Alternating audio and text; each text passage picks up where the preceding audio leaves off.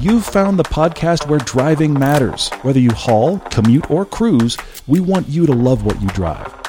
We're here to help you find usability and fun.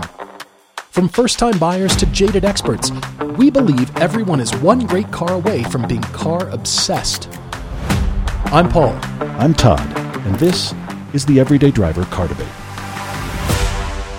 Hello, everybody. We're back. Happy Tuesday. Hope you had a good Thanksgiving if you're in the U.S., and if you're not, I hope you had a great weekend because we are back with lots more stuff. We've got a really cool 86 Cayman comparison coming quite soon. Yeah, behind that, we have our North trip is coming soon. Our South trip is coming soon. There's so much cool stuff in edit that I can't wait to show. I'm editing the North trip right now, and it's making me laugh, which is one of two things. Either A, I have completely lost touch, or B, it's genuinely funny, and I'm hoping it's the second one. But we're back with Cool Topic Tuesday, a car debate, and a lot of good questions.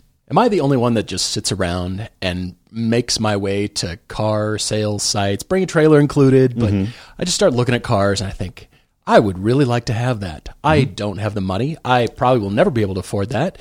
And what will I do with it? I don't know, but I want it. Well, my parents are just about to do a complete garage rethink. So I was on Auto Tempest all weekend talking with them. Off and on. Yeah. Talking with them. What is this car worth? And what could they get that one for? And all this kind of stuff. And they're going to do a full rethink.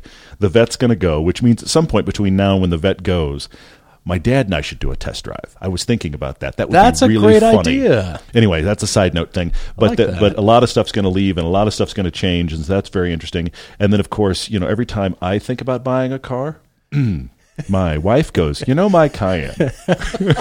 So we have that conversation. Right. Yeah, it's all going on. Robert T. writes to us for a Topic Tuesday asking what makes for a cult car or a cult truck. Arguably, he has 2, maybe 3 cult vehicles. First of all is an 01 Jeep XJ. The old, the boxy Cherokee. And Jeeps and your wife Kate and wanting something different. Yes, true. But but the thing about the XJ is, think about it. That is like the dawn of the 5-seat SUV. I suppose so, yeah. Anyway, onward. He's also got a 2021 Jeep Wrangler. Okay. Yep, that's very much a thing my wife would like very much, yes. For sure. And third on the list is a 1971 El Camino. Okay. His fourth vehicle is a 2012 F-250, definitely not a cult truck. True. But Robert asks us what attributes make for a cult car. Is it years in production? Is it popularity or uniqueness? Is it the ease or difficulty of maintenance? I can answer that. Some solid experience there. Yes, you do. He'd also like to get our opinion for his midlife crisis car. He's 6'3" and wants one more fun car before he can enjoy them like they should be enjoyed. He's leaning towards a new Camaro 1SS with the 1LE package, or a lightly used C7 Corvette with, of course, the Z51 package. Very cool. He's open to other suggestions, but he doesn't like the stigma of driving a BMW. Bob, really appreciate your thoughts and your insight, and we should touch on the cars that you should get. And I mean, if you've suggested both of these, clearly you want a Chevy. Yes. And you want a V8 and a sports car. I mean, Corvette is my answer. Just go enjoy the Corvette. Yes. I'm glad your dad got one when he did, to enjoy it when he did. Is he also sort of glad, even though it's going to be leaving? I mean, that's, my dad has a tendency to go a bit Eeyore. So, you got to dig to find the good. But at the same time, he and my mom have enjoyed that car much more than they thought they would. And they've had it, he actually said to me recently, they've had it longer than he initially expected. I think he thought he was going to buy it. And 6 months later, he's going to be like, this was a bad choice. And they've had it a couple years. That's all he's talked about his whole life. They had some really good driving in it. Both of them have. So I think it's been a good call. I'm going to go right to the car thing here for Bob and say, look, Bob, the number one reason you need to get the Vet over the Camaro, the 1SS with the 1LE package is excellent. Very good chassis. I think you'd enjoy it. It's very cool. There is one problem. You are too big. At 6'3", you cannot fit ergonomically well enough in that car, and the visibility will frustrate you. And so for that reason alone, I mean, look, I think personally, if you gave me both those cars to pick from, I'd pick the C7 anyway. However, for your size, it's Vet. It's just Corvette. That's a great point. All right, well, we've decided that, Bob. Yes, we have. Now we have something that we will probably not be as definitive on, and that is what makes a cult car, You got me thinking about all the cult cars on the planet. And then that did tie into what actually makes for cult cars. But I will start out with the Renault 4L, built from 1961 to 1992, associated with French mailmen and police and boulangerie. It's the adventurous and durable car. It was this little cult following of this little tiny thing. And it was the response to the 1948 Citroën Deux Chevaux. because they wanted sales too. And it was this little tiny, scrappy underdog of a car. And it just gained a cult following because everybody could access it. That's a key thing. In addition to that, deux chevaux is the 55 to 1975 Citroën DS. You might remember this as former French President Charles de Gaulle survived an assassination attempt in 1962 near Paris in an unarmored DS. And that was chronicled in the movie Day of the Jackal from 1973. He proclaimed that everybody should drive a DS. I'm never riding in anything but a DS. They're the quirky, the four-door, with the saggy rear end. For sure, those famous. Yeah. They're just quirky and fun to look at and enjoyable, and I don't want to ever own one because I have no idea what the maintenance on that will be like. Sure, but horrifying. I want to drive one at least. Yeah. Of course, the Volkswagen Beetle. Film and TV, Herbie the Love Bug, right? Yeah.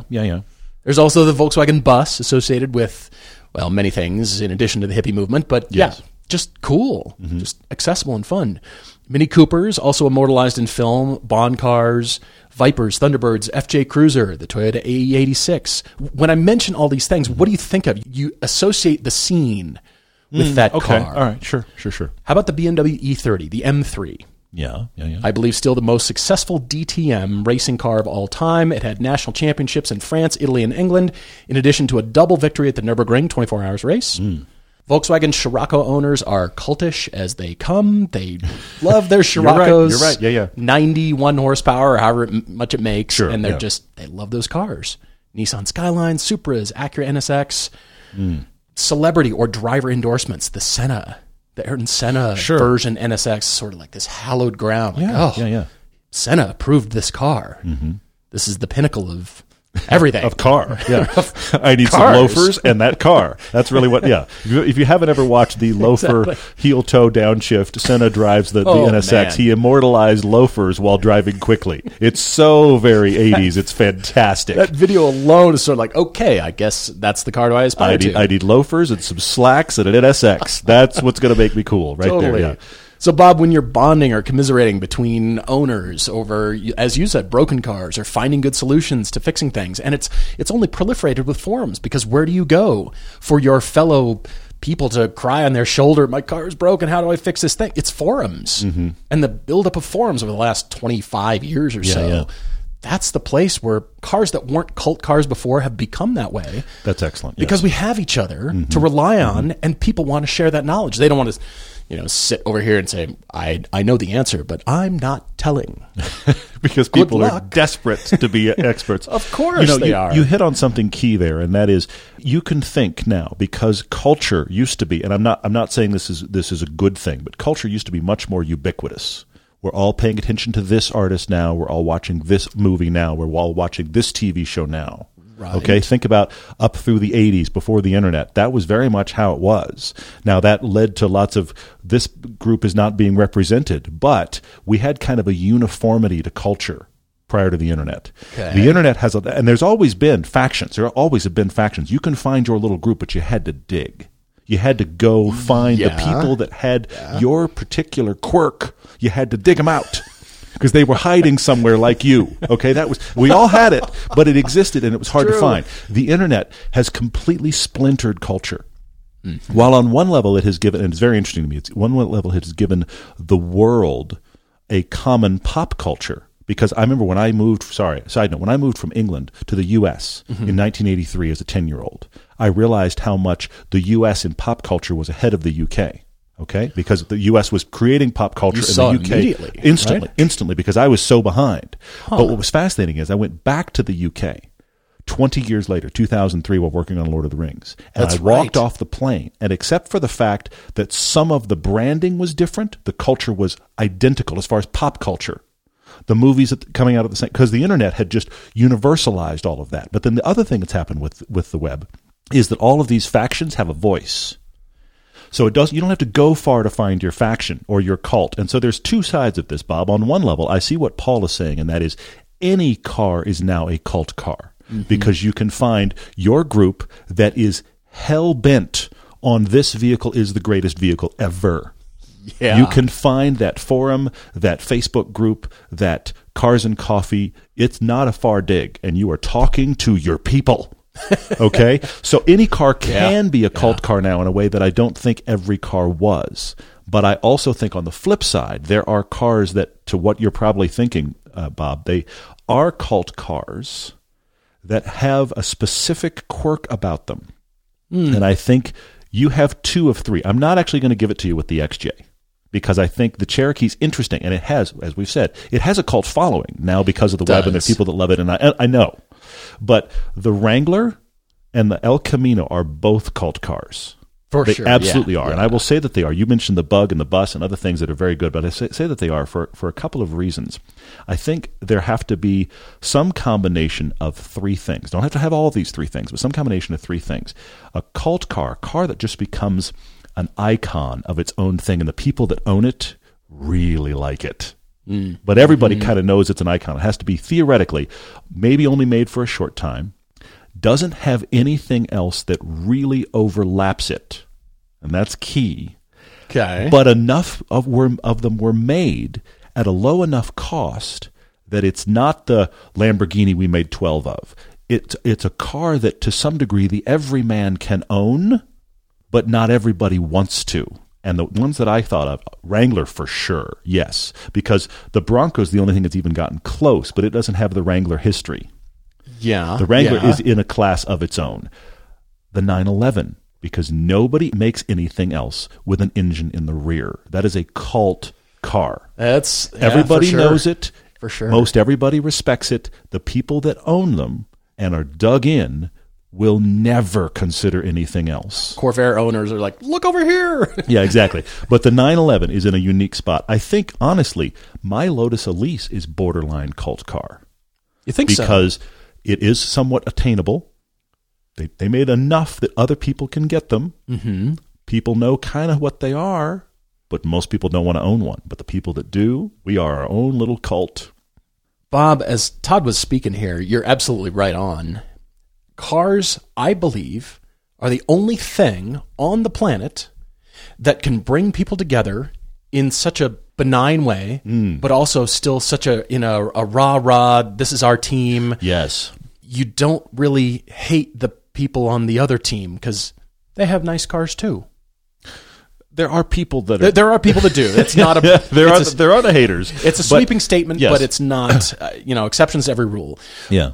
For example, you have your group with your car, and you found your people, but what if you have something else? Oh, you have a Wrangler too. Oh, those are your people too. And then the people over there, and they like Teslas. But in every car group, I think only cars make it so welcoming to people that have now found their group. I see that. Before, past religion, past politics, past any kind of massive subject that can be so disagreed upon. Yeah. To the point of anger. Yeah, for sure.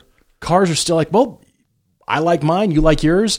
Ultimately, we still like cars. Win-win-win. We see that on all of our meetups, is that the cars are the unifying factor, and people that probably wouldn't hang out or get along are hanging out because of cars. And getting along. Yeah, and you can drill that down to your specific car you are cult-like about, where I guarantee you, because I've done this, I guarantee you can be at a dinner with your group of car people. And if you take a moment and zoom out, there's a couple people at that table you would never hang out with if it wasn't for that car. Yeah, you're right. And I feel like it gets more and more distilled the more you get into we are only about this make and model. There's some weird people in that group. I don't care what group we're talking about. And I may be the weird one. But if you drill... you might be that person. Exactly. If you drill down to we are about this make and model, there are people there, the only thing you have in common is that car. But it still affords such a broad talking point. There's still such a vast area of land to agree upon and talk about and become friends over and share other interests about, which lead to other interests. I don't think there's anything else on the planet, somebody correct me if I'm wrong, but art, not everybody's into art or that style of art or photography or hiking or the outdoors. Some people like to stay indoors. You know what I mean? Yeah. I don't, and there are those factions and groups, but everybody is affected by cars in some way. That's also a sweeping statement that there are exceptions to every rule. But affected by is true. Pretty much every person on the planet in some way or another is affected by cars. Yeah. and have a relationship with them, whether you love them, you hate them, whatever you drive. Everybody has some kind of interaction with a car, and you feel one way or the other about them. And so I love that cars bring people together, and if you find your little cult car, you've made new friends. True. And people are so welcoming. True. People, like you and I have talked about, people suddenly like cars because they're Teslas. Welcome. Yeah. Why do you like that? Okay, suddenly you realize you're into cars. Those only kind of cars. Okay, fine. But there's still a lot of talking and friendship to be done. Sure. Yeah, that's pretty cool. It's very interesting. So all of the things you listed from motorsports and racing, a special engine like Mazda Rotaries, the Rotary. Oh yeah. Crew that's over here. That is a group. They are dedicated. Yes. Video games, Fast and Furious, film and TV, platforms that will never be built again. Longevity, you touched on this, Bob. Build quality. How many were built over time? How many Volkswagen Beetles were built? Oh my gosh. Yeah. Is there a person on the planet that hasn't ridden in a Volkswagen Bug at this point? Find me that person. You're Maybe right. Somebody listening. A celebrity version like we've talked about. And don't forget, last but not least, art cars. Yeah. That can bring people together that otherwise, you want to go to a gallery and see an art car and swirl some Prosecco and look at an art car. Okay. All right. You're way out there beyond me culturally, but I take your point. Yes. It happens. It does happen. BMW kind of pioneered that, but yeah, I think BMW did. But still, I enjoy art cars. It's still cool. Bob, let's look at the flip side real quick, and that is there are cars, and you own one of them, that are not going to be cult cars. And F-Series trucks, there's just too many. There's just too many for them to ever be cult cars. The Toyota Camry is a great example. On the car side, there are so many, because at least the Volkswagen Bug, at least it had such longevity, but it also remains quirky and rear-engined. True. The Camry is car. Now, it's a very good car. It runs. It works. It's reliable. It comes in 8 million variations. There is a Camry, theoretically, for everyone, as there is an F-Series Ford truck. Yeah, true. And as a result, you have people that buy them because this is all I buy, and I love it, and I am dedicated to it, and the Camry is my religion, man. You have those people. But you also have people that just need car, and they just decided that one runs, and Consumer Reports is, you know what the best-selling truck is? It's the Ford F-Series. So if we're going to get a bunch of company trucks, we should just buy Ford F-150s.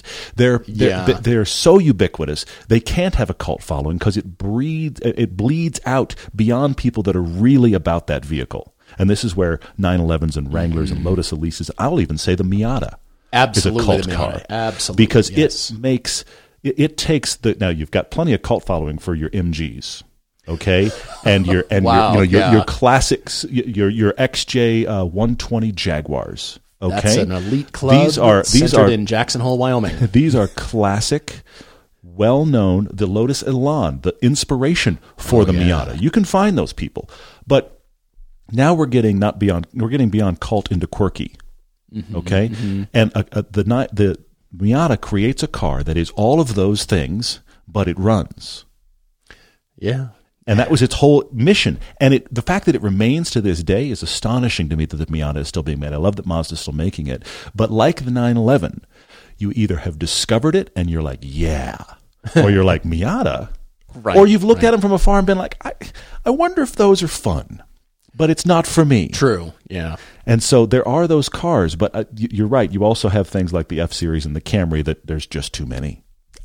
Mazda never knew what this was going to turn into. True. When they invented the NA. It was a swing for the fences, and I love that they did it. Yeah. I remember the original commercial, and I could find it somewhere. It's like a Super Bowl commercial. I'll never forget this visual, but there was a visual. I'm going to get it a little bit wrong. Sweeping past, I love old barns. I don't know why. I just think old barns are cool. Sweeping past an old barn, like a little bit worn down white barn with a huge American flag painted on the side, which exists all through the U.S. Yeah. And as you swept past it, there was just a glimpse in the garage with the back of the NA Miata, because they were trying to make this Americana commercial and embrace the Miata as part of Americana, which was very interesting. And I remember that visual. I have to find it.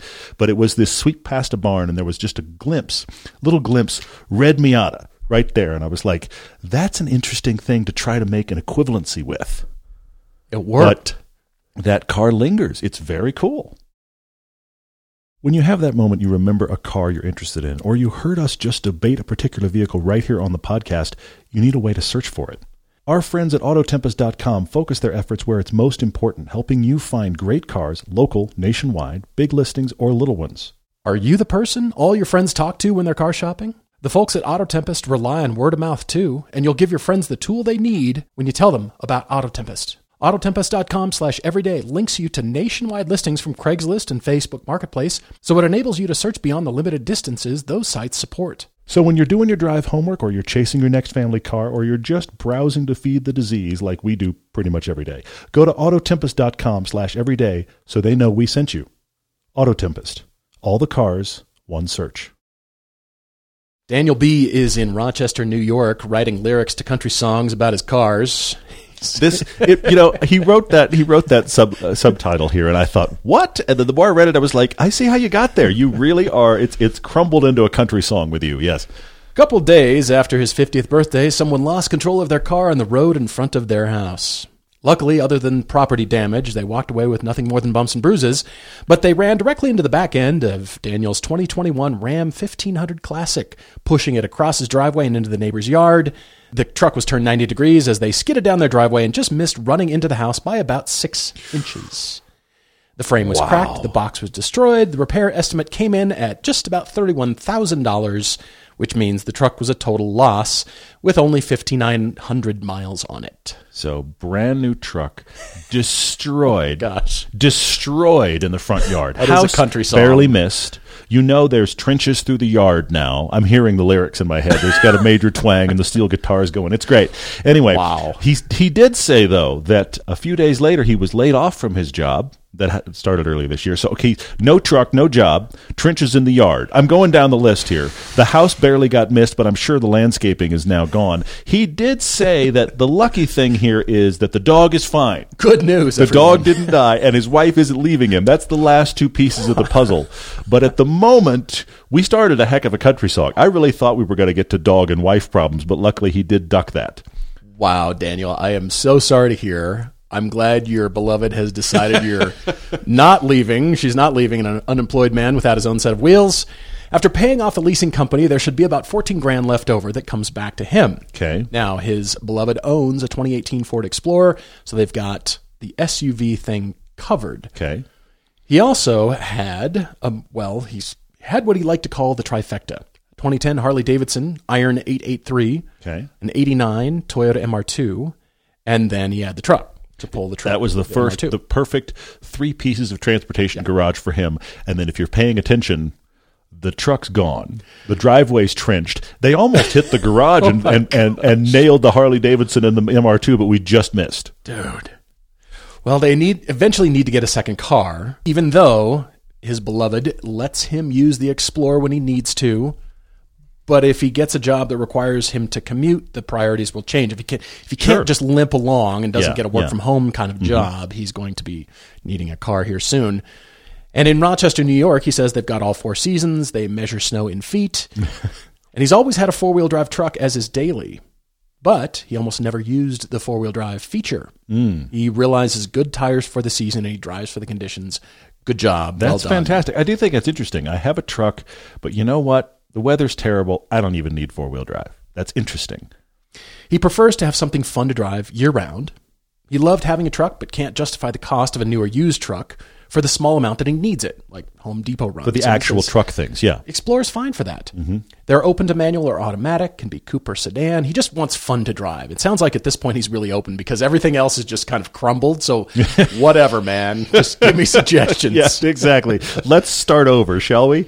Do you get the idea that the MR2 has left his life? Because I can't really tell. He gives us a history of ownership. I think that the MR2 is still around, and he did make a mention in here that he said he's daily driven a truck, and one of its uses was to take the MR2 back and forth to the shop. So the impression that I get is that the MR2 is still around, but there's no discussion of it actually getting, you know what's crazy? Driven. Right. It's Daniel, when does an MR2 actually get out? As part of his history, he said he spent a decent amount of money to replace the malfunctioning supercharger on it and put new wheels and tires on it, and he said, we're good to go. Yeah, I get the impression it's around, but I also get the impression that it pretty much never gets driven, which is part of my questions for Daniel. Yeah. And other than this MR2, Daniel has never owned a car. It's always the truck. except for a brief period of FJ Cruiser ownership. Now, his wife loves the idea of a Mini Cooper. He'd like to own a V8 sports car at some point, but he's not sure she would enjoy it as much as he would. Sure, okay. So, at this point, he says if he's looking at used all-wheel drive, any drive vehicles, he could go up to $25,000 total. But he says if you just had $14,000 cash to purchase a used vehicle to not have a payment or just a small payment, what would we buy? Is he better off to go without a car at this point, or should he save money and just purchase a new fun-to-drive car? And that statement seems weird because I think the MR2 is still there. Yeah, that's part of my line of questions here. I mean, so we're talking about Daniel has $14,000 cash right now, or much as $25,000 if he wants to stretch a little bit. Right. He's trying to find this fun thing. And this is my big first question, Daniel, and that is, what's up with the MR2?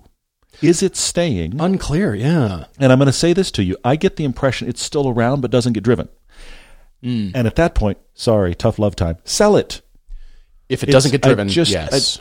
I get the impression. Now, you did tell us, you told us your car history or your ownership history, and it has been all trucks or SUVs, except the MR2 was that car that when it was new, you were young enough, you couldn't get one. You finally got one later in life. You got the non-supercharged, and then that led to a supercharged one. And you have, as far as you're concerned, the definitive one. I get that. I understand the love. I do get it. And I can relate to it, the 300ZX. Except if you're not driving it, it shouldn't stay. And then you have more money to work with to get something else. I'm struggling with the MR2's purpose. I get the nostalgia, but it's not an art car. It's not just there to be like, I have that. So that's my real challenge for you, Daniel, is you may have even more money available to get something even further because or revolutionary idea over here. Uh-oh. Look out. It's coming in. Uh-oh. Drive the MR2. Drive it. Yeah.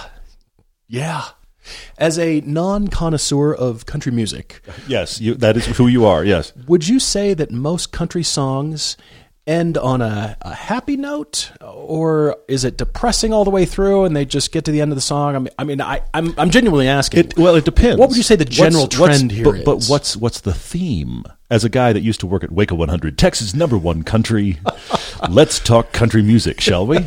I'm asking because we need to rewrite the lyrics for him. Is this a country song where we just fell in love? I've met you and you're awesome, because that's light and fun. Is this a country song where we just broke up and I'm either angry or heartbroken? Angry can be fun. Heartbroken is depressing, but there's people out there that just broke up and are wearing tight jeans and driving a pickup, and they need their heartbreaking song. Okay? And it just sort of ends there, right? So it's kind of, what's the tone, Yeah. It's the will I love again, or it's the I just found you and you're awesome. Then there's, I would say, the country culture songs. Okay. And this is, let's talk about beer and guns and pickups and the boat and what we're doing this summer. And that's the country culture. It's just kind of the fun summer music. And that's upbeat. That's all fun. Things involving red Solo cups. And when you have truly inspired lyrics. The truck's gone, the dog died, my woman left. That's breakup song. That's in that tone. Okay. We're not necessarily. Daniel just glanced off that world, but he's okay. So this is this is like verse 1 is depressing. Verse 2 is I'm trying to cope. Verse 3 is it's going to be okay. So this is Daniel's progression of the country song. Waco 100, Texas #1 country. That helps me out. I appreciate that. And I do think you should look at cars. It sounds like you want a car, Daniel. And the top choices all include the usual suspects from me, like the WRX. We haven't recommended that car in a long time, but it is kind of perfect for you. It is still $25,000, 4-door, all-wheel drive. What should I get, WRX? Hate to say it. Yeah, there it is. You brought it up, Daniel. But there's the Honda Civic Si, the Mazda 3 Turbo, the TLX prior gen Acura, and, of course, the GTI. All fun. But I sense you're kind of a Toyota guy. Yes, and you want to save some money. Okay. So I am eyeballing the prior gen. Well, there's a slightly refreshed gen. So it's the same gen, but it's the Corolla XSE hatchback manual. Oh, there you go. Don't know that the prices have dropped quite down to $14,000, but I know they're not $25,000. True, yeah. So have you considered one of those? It's the warm hatch. It's still fun, utilitarian. It's Toyota, should run. It's actually pretty decent looking. It wasn't my favorite on the front end styling when it first came out, but it definitely has grown on me. I admit that. The back end of it does look still rally-ish. Mm-hmm. People might mistake it for a GR Corolla and go, a GR! No. That's an XSE. Yeah. Never mind. So you'll be cool for about 3 seconds. Yeah. It's cheap enough that this can lead to the eventual fun car. I think you should sell the MR2. Like Todd said, if you're not driving it, it goes. Mm-hmm. It can be somebody else's albatross around their neck. They can... Yeah. That can be part of the story. That can be like verse 3. Yeah. And then verse 4 is when you sell... Here's the new thing. I like it, yeah. Or, get the Corolla XSE, and that's fun. It's going to be great for all conditions. It's going to be utilitarian, but most importantly, it's going to fit your budget. Mm. And then as you start to think and plan and save, and as the car market still does its changing thing, as we know it all will, then you can really figure out what's next as the fun car. Maybe it is something light and cheap and it's Miata shaped. Or I don't know what it is, but it is Miata shaped. So that will give you the progression, but it gets you something fun, utilitarian, still good and reliable. And like I said, it's all the driving characteristics of the car are overshadowed by how much you didn't pay for it. I like that. And that is sort of the sun is going to come up in the future. Yes, it is. It's going to rise again, and I'm going to take a deep breath and gaze off into the distance, and my dog that didn't die is going to stand next to me. It's either, depending upon your style, it's either a guitar solo, because the other thing I have to know about country music is that it's running 20 years behind current pop music. Oh. So you can track. Anyway, it's a whole side thing. Do we need to choose 20-year-old cars then to fit the song? No. I'm just saying. So depending upon your country style, it's either a really good guitar solo or possibly a fiddle solo. Oh. Depending, and then we get back into the really triumphant last verse. It's gonna be awesome. Yeah, your wife comes alongside you, and you gaze off across your land, and the sun's that coming has up. Trenches in the yard. It's a whole. That's actually the name of the song. I think it's just called "Trenches in the Yard." I think that really is the name of the song. We've written the song. Daniel, I do want to say one thing real quick. You did ask, should you wait? And I'm going to say there's 2 answers here. First off, yes, the car market's still volatile right now. I think because you don't need another car this minute, you don't have to buy right now. So in your situation, I am going to say wait as long as you can. But there is a caveat, an asterisk on that, and that is this. You need to be looking now, though. Because what I don't want you to do is get to a situation where you conclude, I need a car. And then you're just going to go buy the wrong thing as fast as you can. So you need to be looking and open now. With no pressure to buy one. That's the best way to buy a car, because then you have the money. You're looking, when do we need one? What can I find? Oh, those are interesting. Oh, that one went already. Oh, that's a bummer. Well, you know what? I think I want one of those. So I'm just going to start looking for that. But you don't have to have it right now, because the worst time to buy a car is I need a car this week.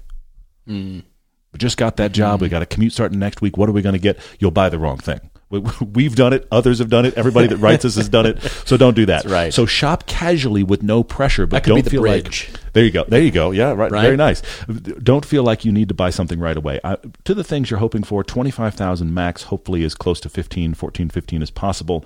I'm going to throw out a few things. First off, nothing wrong with a Mini Cooper. Be careful of the second gen. Nothing wrong with a Mini Cooper if your wife likes that as well. Go drive those and see what you think. Okay?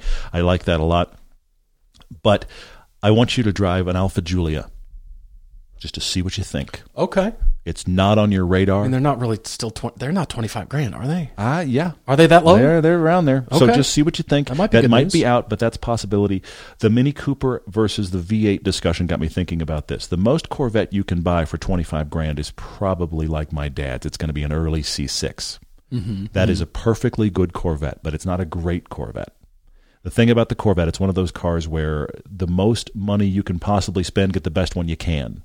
And I don't know that 25 is going to get you one you're going to love. I think you'd like it, but may not love it. But I do want you to see if you can find a Corvette that you can actually, that's around your budget, and go, this is the level of Corvette I could get, and see what you think.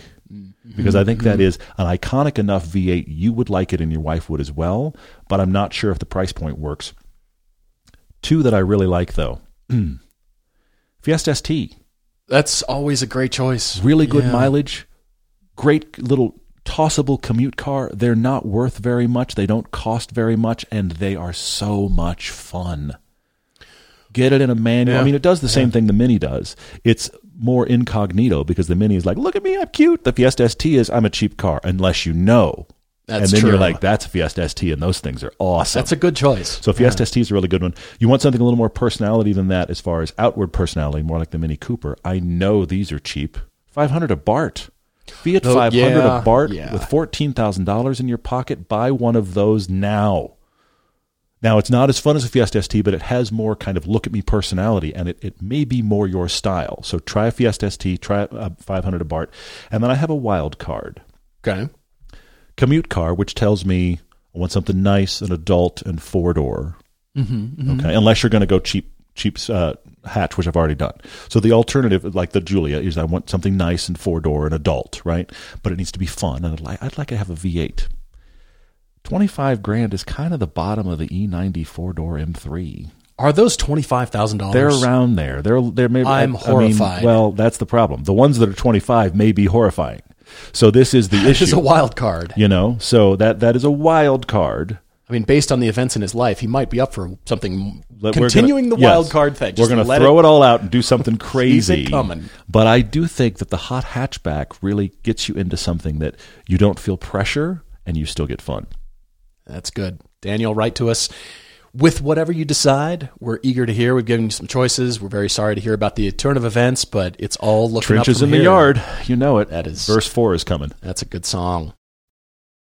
Hagerty is always announcing exciting new things that they're doing, and this one is no exception. Brand new this year, Marketplace is your Hagerty hub for buying and selling cool cars. With their reimagined classifieds experience, buyers can now shop for vehicles that are on sale from Hagerty Drivers Club members, and the sellers get access to millions of car lovers. This is a marketplace. There's all kinds of cars on there, so no matter what you're into, you can find something you love. And with classifieds, there's no buyer's fees, regardless of vehicle price. Whether you're looking to buy or sell, you should head over to Hagerty Marketplace and take a look around. We think you'll love it. We asked for questions a little earlier than we normally do. We have a few really good ones. I want to get to those. But I do want to remind you that we ask for questions via social media. That is typically on Monday mornings and Thursday mornings for our recordings that come out Tuesday and Friday. Also, we're still doing the Wednesday test drives. That's audio from our YouTube test drives that's still coming out on Wednesdays. But we love your social media questions. If you actually have a car debate, everydaydrivertv@gmail is where the car debates or the Big Topic Tuesdays go. Try not to put those in the social media questions because that's how we kind of keep things filtered. There are some really good ones. Ted Adam Green on Facebook has asked a question that we've heard at least twice, so I wanted to touch on it. Other people than him have asked, and that is the new Prius Prime a serious contender for a hot hatch because it has more interesting looks now and its performance numbers are reaching up into hot hatch territory? Ted, two things at once here. Wouldn't that be shocking? Okay, wouldn't that be astounding if we were throwing the Prius into hot hatch comparisons? We won't know if it's even possible until we drive it. But I will say this.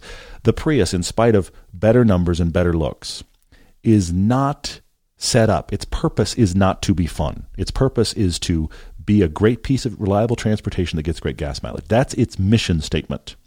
So I can't imagine that the new Prius is going to be revolutionary, like super fun to drive. I had no idea. I'll be very surprised.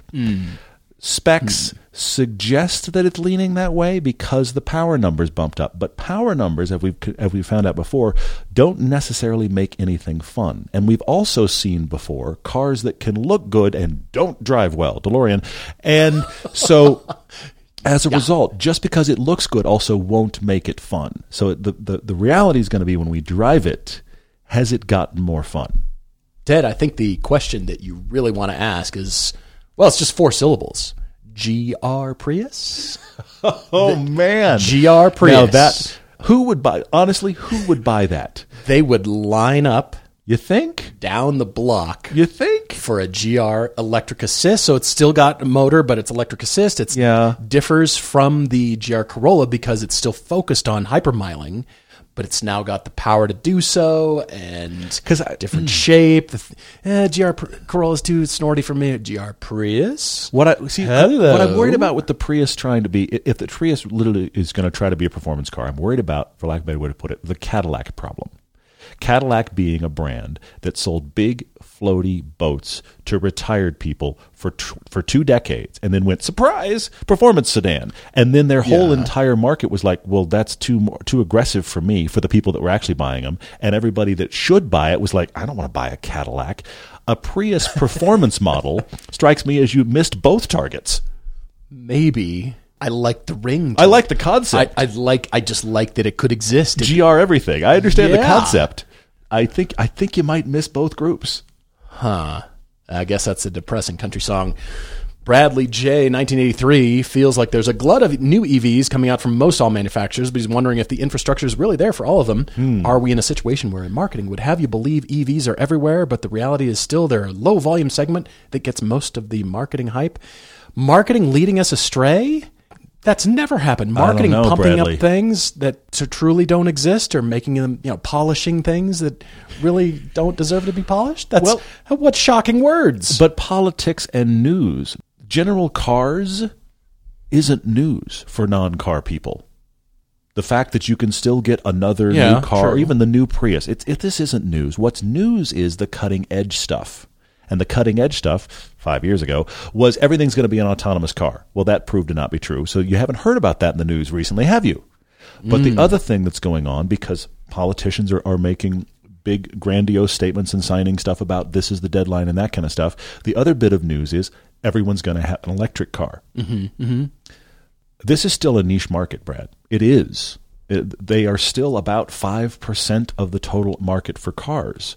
So that is going to continue changing, but we've said before that we think a lot of these big political, like, swing for the fences moments make great press and then will get retracted. There was a thing just this week where GM was talking about how they're going to keep internal combustion engine cars around. And they've been saying forever, we're going all electric. It's kind of contrary to the image they're projecting lately. But that was just like this past week, GM said that. And we've been saying that we expected that. Here's Cadillac GM doing it. Great manifestation of that. Well, true. Cadillac Escalade. Let's do this. Lyric. Yeah, that's terribly funny. At the moment, no, the infrastructure isn't there for them. And that is the biggest Achilles heel. As we get a lot of electric sent to us, the biggest thing we see is that the infrastructure is not prepared, because all of these cars, all these electric cars say, this is how fast it'll charge. And generally, honestly, the amount of time it will take to get your charge back, like listed, is like, oh, that's not bad. I'll park it. I'll go get some coffee, or you know what? I'll park it while I'm at lunch. It'll be great. But finding a charger that does the speed that gets you that speed of charge is very difficult in most cases. Maybe non-existent. Depends entirely on where you are. Some cities is like, oh yeah, I found that charger. But most cities don't have the best case scenario, certainly not anywhere near you. So the infrastructure is right now way behind the dreaming of what we hope for electric cars. Will they catch up? I mean, frankly, at the moment, we're at a we'll see place. I think you're absolutely right. Will there be future country songs about autonomous trucks that drive themselves back to the dealership if you miss a payment? My truck drove away. My girl left and my truck drove away. The dog ran off, my girl left, and the truck drove away. Something like that. Yeah, should have gotten off the couch, apparently. Anyway. Yes, Bradley, the infrastructure isn't quite there. As Todd said, just a last point on that is that when marketing says only 20 minutes to gain 80% of range, the little thing right next to that is on a 350 kilowatt charger that doesn't exist. Most of them are 6.4, 7 kilowatts per hour. 11 is like, ooh, 50 is a rarity, and there's probably a line for that. Yeah. Do you want to install something like that at your house? Really? Maybe. Yeah. But that's just you not can get reality yet. Better out of your house for sure. But the big boys that they promise that's like finding the gas station that is giving you 100 octane. Do they exist? Yes. For 85 octane price. For normal prices. Do they exist? Yes. Can you find them? Good luck. Uh-huh. Switching gears to a watch question, TK Hockey 510 asks me, for the Rolex Explorer 2, do I like the black dial or the white dial? Shh, white noise. Clearly white dial, because most watch faces are black, and the white dial is very much known for that Explorer. It's a very unique thing, especially to Rolexes. Not many of them have white dials, and so everybody associates white dial. Oh, it's a Rolex. Boom, Explorer. You're off to the races talking about that. It's 42 millimeters, which I like the size. I would prefer that. I've actually been eyeballing them myself, but I can't afford one, and they're really awesome. But white dial, 100%. This question came out of the clear blue, and I just thought this question is for me because something just happened to let me answer it, and I can't believe I'm going to share this publicly, but I'm going to do it. Chris on Facebook said, what are some of your most embarrassing car moments? Now, I've mentioned before on this podcast the old abandoned car story, so if you want to hear that again, ask me. But I had a new one this weekend that I'm not proud of. Have I heard this yet? No, you haven't. I'm really not proud of this. And I'm going to share it here publicly, and I'm sure people are going to bring it up for years to come, but especially considering what I do for a living. But I went out to lunch with my family. Okay. We left the house, and the Cayenne was near empty. So, like a person who wants to do things for the family, I stopped at the gas station. Now, in my defense, normally when I'm getting gas, I am by myself, and I am focused on the task of getting gas. Okay. I filled up the Cayenne. It was very cold. So I sat in the car, which I often don't do when I'm filling with gas. I sat in the car. I'm talking to my wife and my son. We're talking about lunch. We're talking about that afternoon. It's Thanksgiving weekend. We're doing stuff. We're having a conversation. In the middle of this conversation, the pump stops. Because of course it did. All right? Is everything okay? We're still everything's okay. We're still talking. Man. We're still talking. We're having a conversation. We make a decision on where we're going to go to lunch. And I reach over and start the car. My wife, her most perfect deadpan, her most perfect, my husband's a moron deadpan, goes, are you going to take the nozzle out of the car? And I was so sheepish in turning off the car and slinking around and putting the nozzle away. I was just like, this is the reason. This is why all the hoses have that break point. Because people legitimately, and I was almost one of them, people legitimately drive away with the nozzle still in the car, and that's why it breaks. It used to cause catastrophic damage, and that's why the hose now breaks. But I just thought, what would that news story have been like? I was worried. Guy who runs car show drives away with gas nozzle at the side of his car. I was almost there, and my wife had a really good moment of "you're a moron." But I will say I was distracted by the conversation. Yes, but fair enough. It was still remarkably embarrassing. The fact that you're able to admit that, is there's no hiding. It's bad. That means you're on your way to growth. There's growth. Wow. You're on your way to recovery. That's fantastic. I'm going into a 12-step program for put the nozzle away. Yeah. Trying to filter through many small things. On our most recent trip, just stupid stuff like not clearing the windshield. I got this. The frost, I just used the wiper blades and it'll be fine. And I fortunately, didn't drive into a curb. The reason the windshield is made of glass so you can see through it. And that's if you weird. Can't see through it. What should you do? Don't be lazy. Clear your windshield so you can see where you're going and not bash your car into a curb. Ideally, in the middle of a road trip 3,000 miles from home. Yes. Really is that easy. Okay, so, good. Fortunately, nothing happened, but I kind of felt like an idiot, so I got out and cleared my car and then cleared the windshield. And things were better. Fine. So, Black Roofs, Dustin Marshall asks, why do they look good on some vehicles and not on others? Seems the higher the belt line works better, at least to his eyes. Why is that? Very much depends on what elements of the style the designers are trying to emphasize or hide. Okay. And the best example I can tell you about is the Mach-E, Mustang Mach-E. And the rear section, you want to fit 4 people in this. Yep. But the arc from the top of the A-pillar all the way to that rear spoiler is one pretty nice line. But that line just doesn't work for backseat passengers because people would have to chop the top 2/3 of their head off to fit in the back. Which is not the best idea for passengers. So what did the design team do? Create an elevated roof that you don't really notice until you look closely that will fit people's heads in the back seat. And it's painted black, so you don't notice it. The first thing you notice is the color of that line because it's a nice A-pillar and it sweeps all the way to the back. It really only works if the car is not black. But still, you see that nice line, gorgeous sweep of color. That looks great, and that's what helps the Mustang Mach-E keep that Mustang theme to it. So that is a huge compromise between we've got to sell these, and it's called the Mustang Mach-E, and we got to kind of be true to that style and feel to attract customers. But it's also an SUV, and we need to fit people in there. And if we don't fit people in the back, people aren't going to buy our car because it's useless.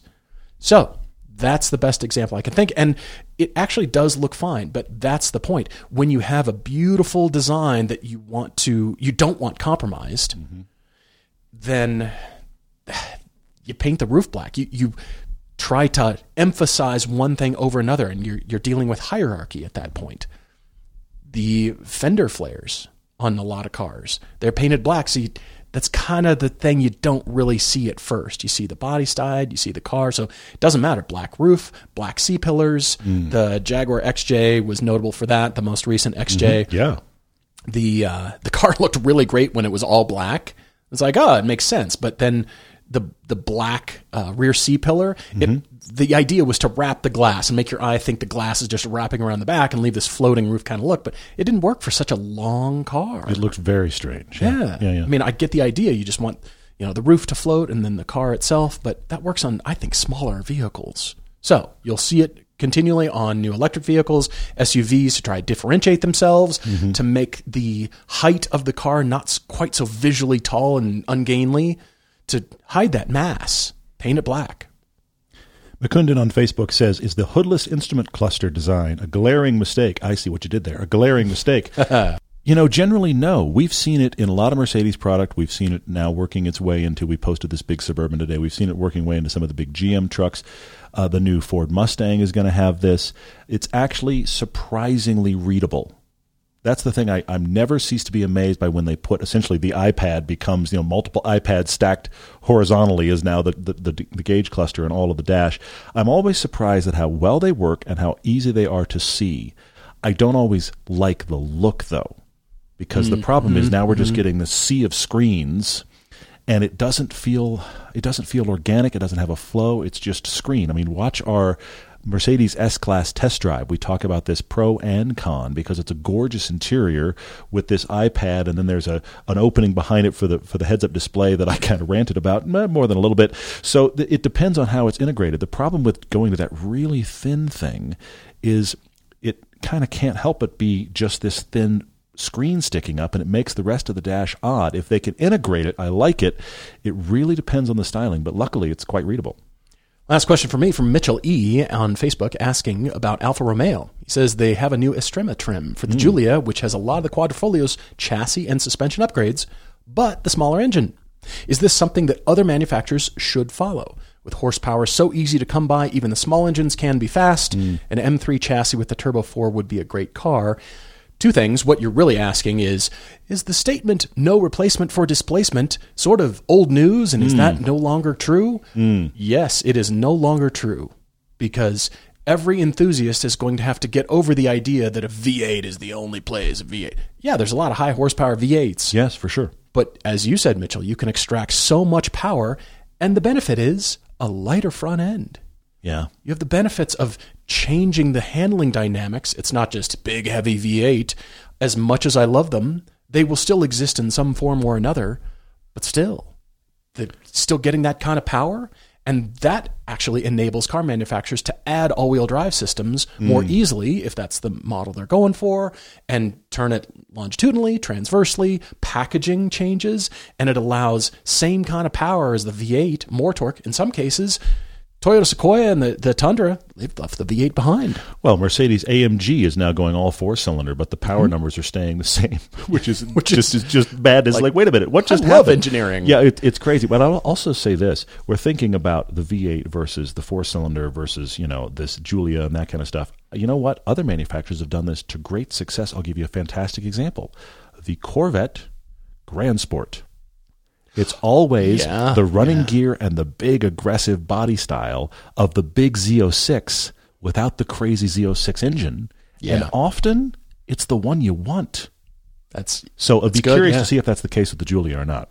We appreciate all your questions, guys. Thanks for writing to us. EverydayDriverTV@gmail.com for all your Topic Tuesdays, car conclusions, and most of all, your car debates. Yep. So much stuff coming. We're already planning for 2023. I can't believe the road trips are ridiculous. They're so much fun. They really are. Looking forward to next time. As always, cheers, everyone.